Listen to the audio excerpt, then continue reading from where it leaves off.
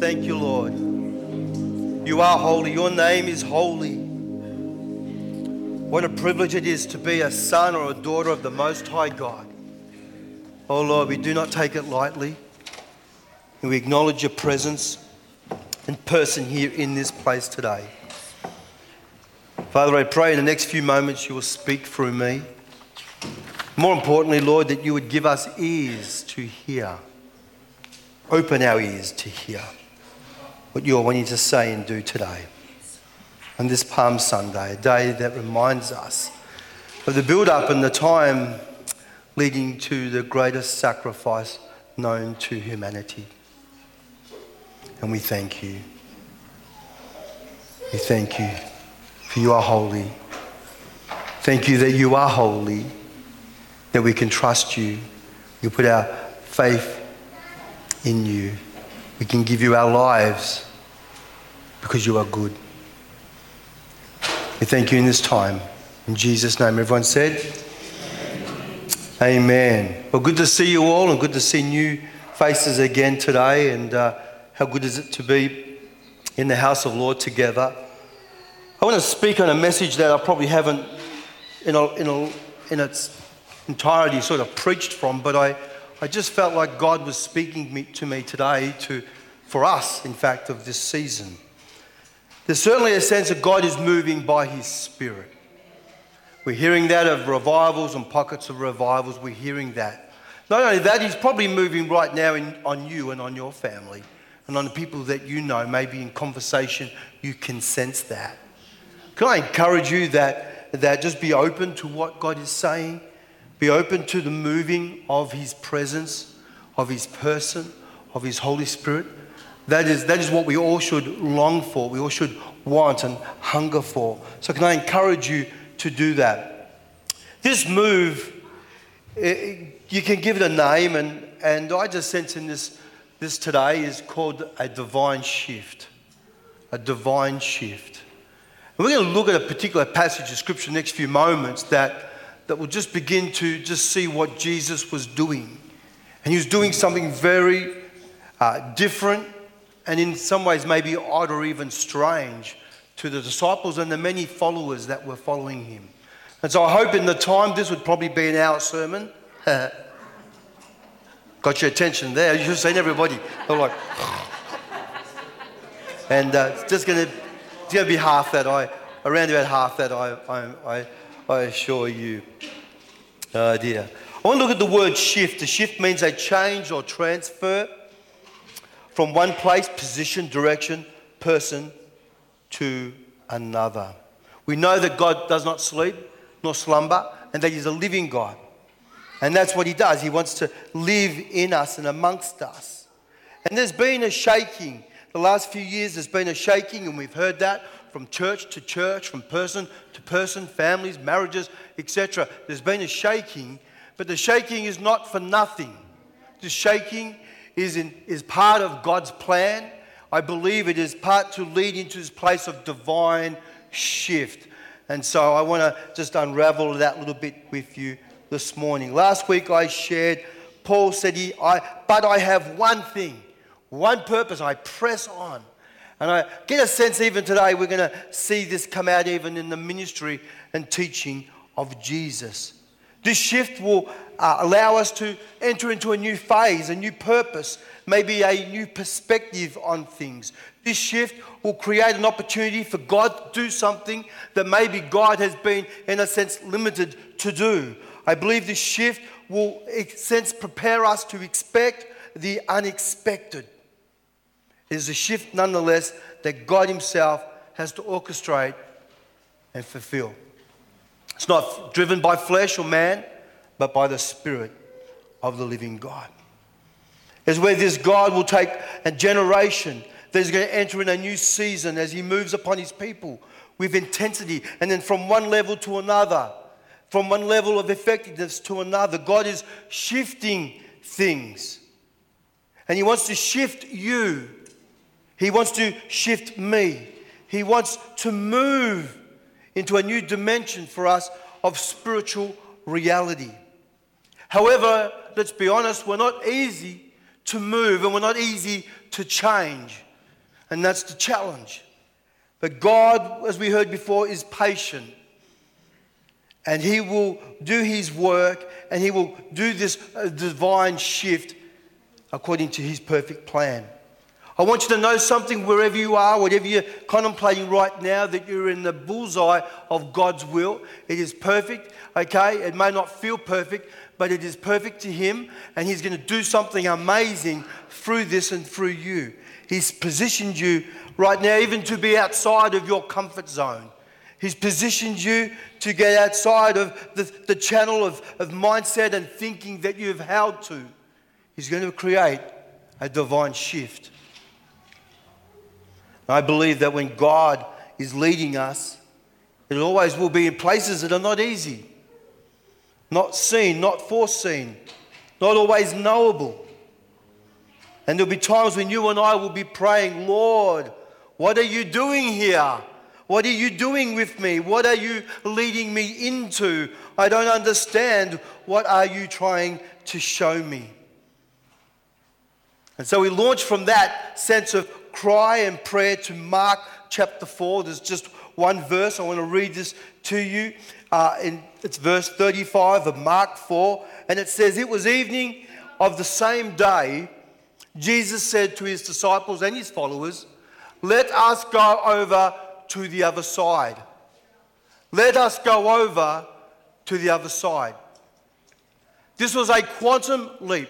This was a massive paradigm shift. The Jews, the Jewish followers, the disciples are following Jesus, and they're with their people, and they like that, and it's good, and it's happy, and God bless us. But Jesus is now saying, we're going to go over to the other side. Now, we don't read about the dialogue between Jesus and the disciples, but there's not one disciple who wanted to go over to the other side. And I'll explain why that was. They didn't want to go over, but they reluctantly went. And we get to see what happens. And it's really important that we understand that in the context of what we are going to read. Jesus speaks these words, and something begins to shift. He's upping the ante. He is saying, you know what? You think it's just about you. You think it's just about what you know and what you're familiar with. I want to take you out of that. I want to make you uncomfortable, and I'm going to show you how to do it. So Jesus is at a full-on ministry. It's been so busy that He's already tired.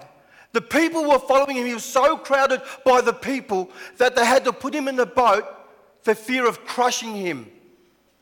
You couldn't see land. There was that many people wanting to follow Jesus. They're all there. So they put Jesus in the boat. He preaches, and then He says, we're going over. They go in the boat. They go over. You know the story. Jesus is wiped. He's spent. There's nothing left. He's laying down, and then there's this big tempest and storm happens, and all of a sudden the disciples are like, shaking before the shifting. We all have those moments like, we know you're in the boat with us, Lord. We know that, but we don't know that. Because everything outside the boat is really scary right now, and we're terrified. Well, Jesus is woken. He's like, you know the story. He's like, oh, come on. Really? I couldn't even have 5 minutes sleep? Come on. Where's your faith? And winds be still. Now they've got their full eyes and attention on Jesus. They're like, oh, okay. You think they would have known this, but see, they're learning like we're learning. They're just doing the journey, like I said last week, like Paul said, I'm pressing on, there's the journey, and we're doing that journey, and here we are. And so anyway, I think it would have been a very quiet sail over to the other side. Just looking down going, wow, even the winds and the sea can obey this Jesus. Oh my goodness, do we actually know who's in the boat? Do we actually know who we're actually following? Do we actually know who this is? My goodness, we've never seen this like this. We've maybe heard of stories, and our fathers told, and Moses, and the sea was parted, but the Sea of Galilee, we're like, wow, an amazing time. But God was setting up a shift. As they sailed into the storm, friends, God said, I'm going to show you what this is for. See, the only person who wanted to go over there was Jesus. And so that's what happens, and that's what we begin to unfathom. See, the other side, friends, is a divine shift of thinking. It's a real challenge for all of us. The other side in this region of Decapolis is a place where is known of 10 cities that reigned in a very large, unidentified area of enemy territory. The inhabitants were pagan. It's a bit like Jonah when you go to Nineveh. Okay, it wasn't friendly. It is thought that the other side in rabbinic tradition is that the 7 nations settled in Canaan, as referred to in Jesus' day. It was known for a place of violence, of sexual expression and greed. Everything that Israel was not or not meant to be. And Jesus says, go to the other side. I think if we had the guts, we'd say, Jesus, I think you got this wrong. Then we don't want to minister to them. They're not like us. They don't deserve that. This is for us. This is us. And Jesus is taking them right into this divine shift. Let's go to the other side. If you don't get that context of how much hostility there was between going to the other side, you miss what we're going to read next. It won't make any sense to you whatsoever. That is the context. They had a fascination with pigs. Everything that Israel didn't or want. Worshipped them, they sacrificed them. It was good business. It was who they were. In fact, many Jews regard the other side as a place, get this, where Satan lived. We don't go down to that street. We don't go to that neighbourhood. We don't talk to that person. We don't talk to them because I don't like the emblems they've got in the front of their house or in their window. Oh, it was dark, oppressive and demonic. There was no place for a rabbi, let alone a Messiah, to visit. It's thought there were no Jews there, or publicly anyway. It was Gentile territory. And Jesus is now creating a divine shift. It's amazing, this story. Everything we've been singing this morning, I love it. It just dovetails right into this and what's going to happen a little bit later. So the purpose of this narrative is to create in us a readiness for a divine shift of God, for revealing who Christ is. It is a demonstration that God is amongst us to increase our understanding of God's heart right now for us, but for also others. So let's have a look at this. Mark, we're going to do this. This is 20 verses. I'm going to go through this fairly quickly. As I said, it will take an hour to get through this normally, but I'm going to be gracious to you and get through this a little bit quicker than that. Are you ready? Mark chapter 5. Jesus and his followers came where? Where did they land? On the other side, to see the country of the Gerasenes. He got out of the boat, verse 2. I love this. This is what ministry is about. Ministry is about getting out of the boat. We should call ministries the ministry of the boat, or get out of the boat. Get out of the boat. Get out of this thinking what you're familiar with and what you're comfortable with. Oh, I don't talk to people. Well, maybe you've got to start talking to people. Maybe you've got to start talking to people. Oh, I don't tell people about Jesus. I'm a silent witness. Whatever that means. Ministry outside the boat. Jesus has called all of us to live and express and do ministry outside of the boat. Not just within the four walls, or not just what we are familiar with. See, where you are right now and where God has placed you in your family and the people around you in your neighborhood, this is the place of ministry for you. This is the place. This is the shift that has to happen. And who knows if the shift could be the cause of a new ministry or breakthrough. So once we read, this man comes running from amongst the graves. He had a demon. I'm going to read it pretty quickly. Pardon me for those who are not going to keep up, because I can read pretty fast, fairly fast, quickly. He lived amongst the graves. No one could tie him down, even the chains. Many times he'd been tied down with chains on his feet. Had broken them, the chains as well as the irons from his legs and his hands. No one was strong enough to keep him tied up. So Jesus had this full-on ministry, people everywhere. Jesus goes to the other side. But do you know something? There's no crowd. There's one, maybe two people come out to greet him. It wasn't a friendly greeting, really. It was a confrontational greeting. And lo and behold, it's not even a man who's normal or well or whole. No man could tie him down. The town tried to tie him up. Look at this. Jesus is not greeted by the crowds, but by a single individual who had some real issues going on. He had an impure spirit or an evil spirit, a demon. He was possessed. Jesus greeted him he was greeted by a deranged, deeply tormented, tomb-dwelling, self-mutilating demonic. So disruptive that he lived outside the community. He wasn't welcome. This is a taste of living hell. There was no rest. There was no relief. As one commentary said, this man was assaulted by hell itself. If you want to think what hell may be or feel like, here it is. A glimpse of it just there. Verse 5, night and day he was amongst the graves and in the mountains, and he would cry out and cut himself with stone. Sharpen the stone and just cut himself. So this guy was trying to kill himself. But he wasn't able to, he wasn't allowed to. Because the demons stopped him, because they wanted to continue this torment. It couldn't just finish. And I'm not advocating suicide right now, hear me. I'm not. But you can read this. This man was at the rock bottom, lower than you could believe. Everything was taken away from him. And Jesus wants to go over and minister to just this one guy. There are plenty of people with many needs, but just this one guy. Friends, spiritual principalities will always, of the enemy, will always seek to isolate you. As I said, they tried to tie him up with chains and they broke.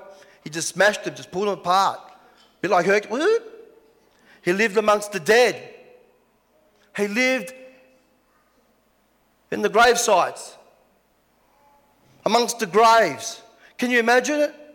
That if you lived in an area, you wouldn't even go to your gravesite to see your loved one. You couldn't do it. It's too risky. You know where this guy's going to pop up next, and it's just not good, not safe. This is where he lived. You couldn't go see your loved ones. You couldn't see them. Just think about what's going on with this guy in the community. They're so lost. They're so broken. This is a story about Easter. This is a story about redemption. This is a story about forgiveness. This is a story about love. This is a story about God being involved in humanity. God wanting to set us free. Friends, there's a shift that is coming. And we'd be like that man if it wasn't for his grace. Who knows that's true? See, the chains that have held you back maybe are going to be unfastened, friends. The chains of depression, the chains of lack and struggle, the chains of addictions, the chains of holding us back, the chains of lack of progress or unfruitfulness will be broken. The chains of spirit of unbelief and control and fear will be loosed. I believe it. And when the man saw Jesus, verse 6, along the way, he ran and worshipped him. This is amazing. You think that everything that the demons could do to hold this man back, not go near Jesus, but somehow this man had the will to fight in this oppressive state and make his way to Jesus. That's a statement of grace just there. Because all these demons would have done everything not for him to go near Jesus, and you get to hear that when you read this dialogue. In Luke 8 it says that when he saw Jesus, he screamed. Louder than that, we went to footy yesterday. Don't want to talk about it, but anyway, very depressing. And there's a lady there before me, and I get a bit loud, and so she knows when it's about to happen. And fingers go in the ear, and anyway, this scream was loud. This scream was loud. In fact, I've had people move away from me, want to fight me. Oh, anyway, don't worry about it. This is a long time ago. It's all good. Thank you, Jesus. Here we go. Number 7, verse 7. The man spoke with a loud voice. What do you want with me, Jesus, Son of the Most High God? I ask you in the name of God, do not hurt me. This is amazing. Did you see that? Such validation that no one even wanted to greet Jesus.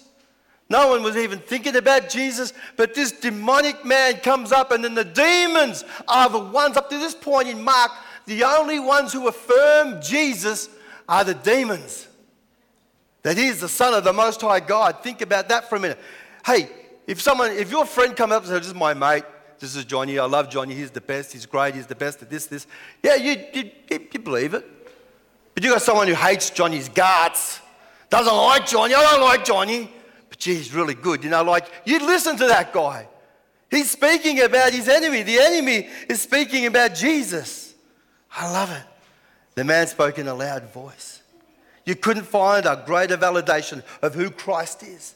In Luke 10, it says, I have given you power over all the power of the one who works against you. Nothing will hurt you. This is in Jesus' name. So notice with me, the demon is speaking, and he is declaring who Jesus is. That he is bearing witness that this is the same essence of Almighty God. This is God himself in human form. This is what the demon is confessing. Wow. You have to be going, whoa, gee. Notice what the demons say? What do you want with me? Or what do you want? But Jesus wouldn't have a bar of it. Jesus is going to challenge this demon on demons. He's going to free this man. But the demons are saying, go away, Jesus. Nothing to see here. It's all good. Go back to the other side. Go do what you need to do. Here are two displays of power here. One, we see the devastating, disruptive power of demons. And two, we see the unequaled and unquestionable power of Christ, the Son of the living God. This is amazing. What a statement. I hope you know how powerful Jesus is. Not only is he holy, but he is all powerful. He is almighty. By his word, things are created. So here is divine presence in Jesus. God himself challenging in reality this demonic. What do you want with me, Jesus, Son of the Most High God? Jesus is saying, I've come to set this man free. I've come to loosen him. I've come to set him free. He's not going to be trapped anymore. He's not going to be bound. He's not going to try and self-harm anymore. I'm going to set him free.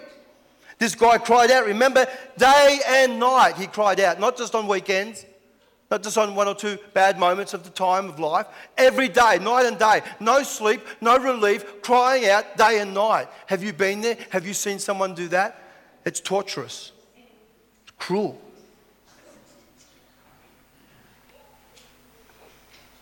In verse 8, at the same time, Jesus in this conversation says, come out of the man, you demon.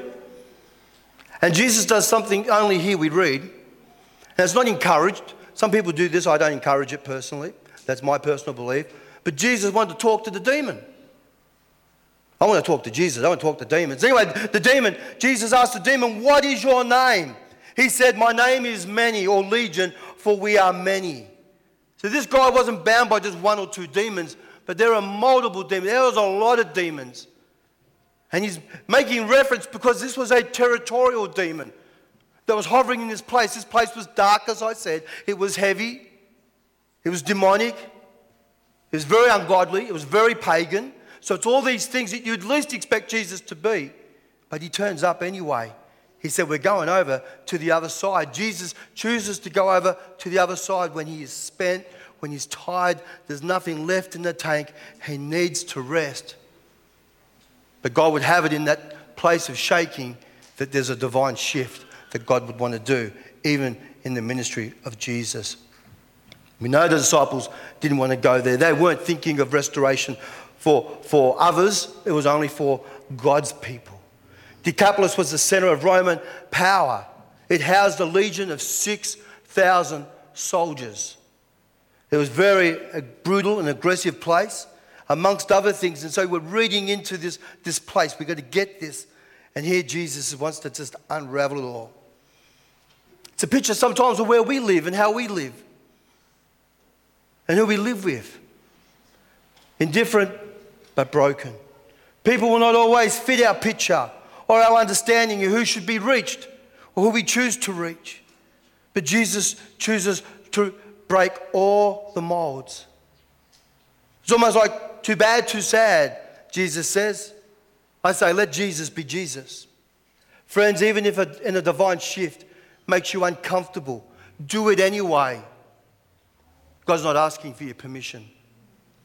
Verse 10, the demons asked Jesus not to send them out to the country. So this is this demonic territory where the demons needed a host. And if it wasn't this man, it had to be something. But they didn't want to leave because this is really powerful here. We haven't got time. This is end time stuff. Where it talks about how they didn't want to enter into their prejudgment. They'd rather just stay in the area and control the area, control the people, control what's going on. Even going to animals would be better than having to leave the area and be evicted. There's a lot in there, but that's for time. We jump down to a few verses. So they said, well, there's some pig over there. Send us into the pig because we don't want to leave. And so Jesus let them do what they wanted. One translation says he gave them permission. But just remember that. He gave them permission. Okay? What are you giving permission to in your life? What are you watching? What are you hearing? What are you seeing? What are you doing? What are you giving permission to in your life? You want to ask that question, and I hope it's Jesus more than anything else. Give Jesus permission into your life, to speak into your life, into any area of your life. Be open and say, God, is there any way in me that is offensive to you? Is there any way that is not clean, not pure, not going after you? Then lead me in that way, whoever you are. Ask that prayer. Be bold enough, be courageous. Give Jesus permission to work in you and to minister into you and do what he wants to do in you. So anyway, the pigs run down the hill, down side the mountain, they all die. There was about 2,000 of them. And then all the men who cared for so all the farmers, all the pig farmers are all upset because this is their livelihood. This is how we live. This is how we make a living. They're upset. They're like, oh no, Jesus, you're bad news. This is terrible. Imagine waking up and doing everything normal and all of a sudden your pigs get possessed and go down to drown themselves. You got cows, cattle. Something just goes bizarre. It's just like, what? He's like going back to the wife, like, how'd you go today, honey? Yeah, not so good. There's this dude to come over and he's ruined everything. You know, and you just you'd be too scared to go home and tell your wife. Anyway, I would probably. Anyway. Okay, you're really listening. You're listening.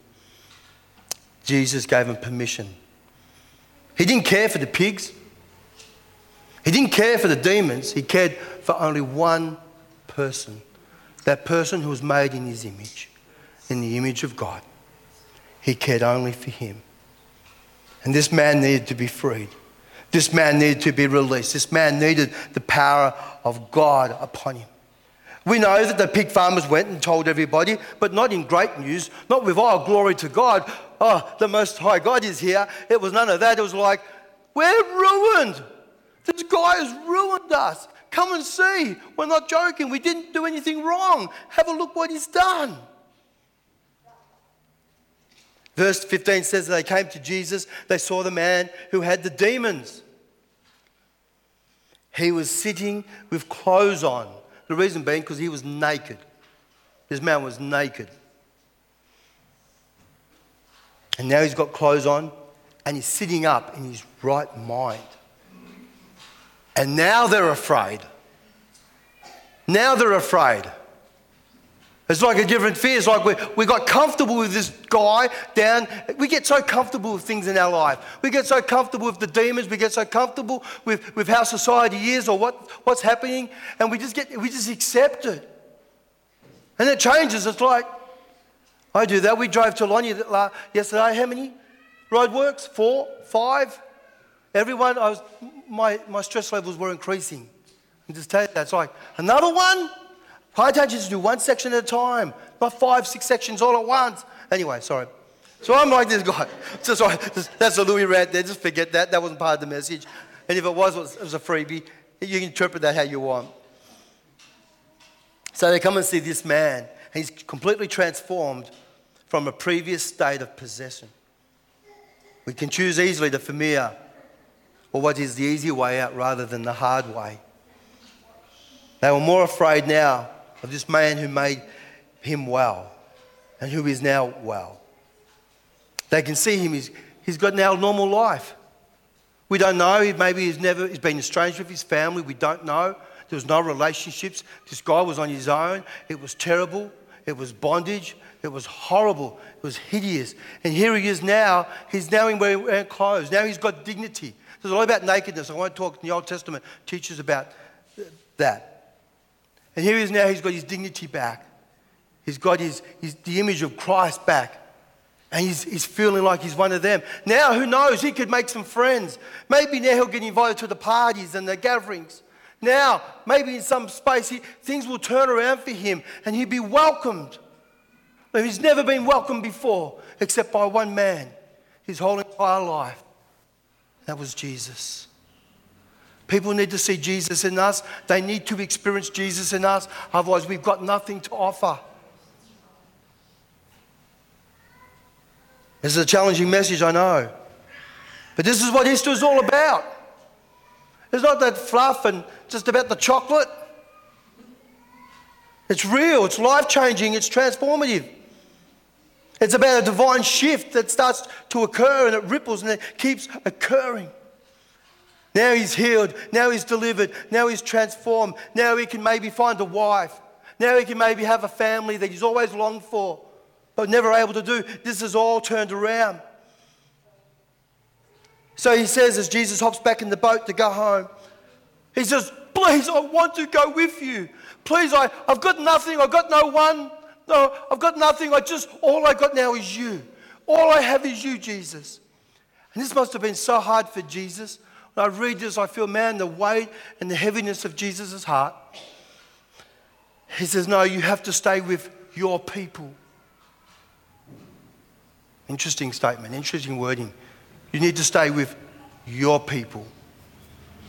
Jesus is saying the best person now to do ministry here is you. It's not me. It's not my disciples. They'll mess it up real bad. It's you. You, uno, number one. You're the one. He says, go home to your people. Jesus again is now giving him permission. He's releasing him. Tell them the great things the Lord has done for you. Tell them how he had pity on you. Tell them. So this man went his way and he told them in all the land of Decapolis what great things Jesus has done for him. And all the people were surprised and wondered. And that's it. So we think that's it. That's it. See, if being Christian means anything, if it holds anything sacred and truth, it is the release of God's potential on you. The resurrection life of Jesus is meant to invade you and consume you. It's not just an add-on extra. God has not designed it that way. Friends, don't complain about the shift. If God is shifting you, it is for a purpose. If God is using, he wants to thrust you into something that you couldn't go in before. It will even maybe look like a suddenly. If we look at Mark chapter 6, if you have your Bibles, wherever they are, it's not on, I don't think I've got it on the screen. Mark 6, 54. Jesus goes back a little bit later. Jesus goes back to see what's happening. He left that guy there. See you later. He didn't say he's going to come back. And Jesus comes back. Look what happens. When Jesus gets out of the boat, remember the first time Jesus is there, one man comes to visit him, maybe two. Okay. Look at this. When Jesus got out of the boat, the people knew him at once. They ran through all the country, it's a big province, and bringing people who were sick in their beds to Jesus. Wherever he went, they would lay down the sick on the streets in the center of town, wherever people would gather. And they begged him that they might even touch his coat. When Jesus goes back to Galilee, what's the next miracle? Second miracle is this woman with the issue of blood touching the hem of his garment. Where did she get that from? Everyone's talking about what happened on the other side. It's all big news. It's in every paper. The place is turned upside down. Every sick person who went and even touched the hem was healed. But only those who touched it Scripture is very clear. Look at this. Couldn't get a more New Testament scripture reading ever. Everyone who touched his hem, who did this, was healed. This happened in the towns and in the cities and in the country where he went. Oh, my glorious Lord. That's a lot there. 1 hour down to whatever it is. I'm going to close. If this is not what Easter is about, if this is not what it means to be a Christian, then I don't know what does. I don't know what will do it. This is it. This is where Jesus, and you carry this presence, you carry his power. When you speak to people, you can speak his words of life and healing and deliverance over them. And some of you don't even know how to do that yet, but God is going to show you how to do that. Because you've got something that's going to unlock that bondage and that brokenness. Jesus has called you as a church, as a people, as a person, as a son and as a daughter. He's called you to do this. It is no option for you to reject this shift. You will only make it harder on yourselves. If you're unwilling to shift, you don't know what you may stifle. See, without a God kind of shift, we will never get out of our comfort zone. And that's the promise of it. So we can just be happy with the pigs. We can just be happy with just doing what we're doing, or we want to see people's lives changed and transformed. Friends, you don't have to go back to the old days. You don't have to go back and say, I wish I was there. I can tell you this. There are some new days coming, friends. The best days of your life are in front of you. You may not think that's true, but it is true. Jesus is for you. Whatever you've gone through, those great disappointments, you need to declare that, Father, thank you. There is great joy coming in my life. There's great opportunity. The scriptures declare that God will fill your mouth with laughter. You're going to laugh again, friend. You're going to love again. You're going to dream again. Great joy is going to be heading your way. I sense right now that there is a shift of the kingdom of God happening upon his sons and daughters, our brothers and sisters. There is a shift that is occurring. It is a spiritual shift. It is a divine shift. It is an uncharted shift. It is a new thing that God is doing of his timing. And this shift will translate us to crossing over when we haven't crossed over before. When we want to stay in the common and familiar. It is a shift that will relate and help us to understand our authority as believers. It is a shift that will give us new sense of courage and recognition of confidence. It is a shift that will not want us to stay on the side, but go over to the other side. It'll be a shift from what is familiar to freedom. It'll be a shift saying that we're not going to stay within the four walls, but a shift of new strategies that God will give us for your loved ones and your friends, that God will begin to give you. I believe it. These are shifts that will identify blockages and sacred cows that have been holding us back and have been keeping us limited. And God is going to speak the word and bring a divine shift over us. I'll be claiming that. I'm claiming it for my family. I pray you can claim it for yours. A shift will not always be for what your purpose is, but for his purpose and his kingdom. This is what I close. This is it. What is your shift potentially working in you right now? Can you identify a God divine shift in your life? I'd ask you to think about that. Can you agree with it? Yes or no? Talk to God about it. But there is a divine shift. And I love how Jesus went back and that whole place was turned upside down. The Greeks were being touched with the message and the presence and the power of Jesus.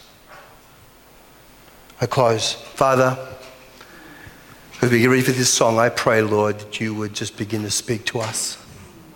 There's a lot there, but Lord, I pray, dear Jesus, that we need to see those who are bound loose, those who are pressed free, those who are inhibited, Lord, those who have been held back. Oh God, I pray that you would release a new sense of your presence, that there would be a divine shift, Father, that not of our doing, but of your doing. Not in our timing, but in your perfect timing.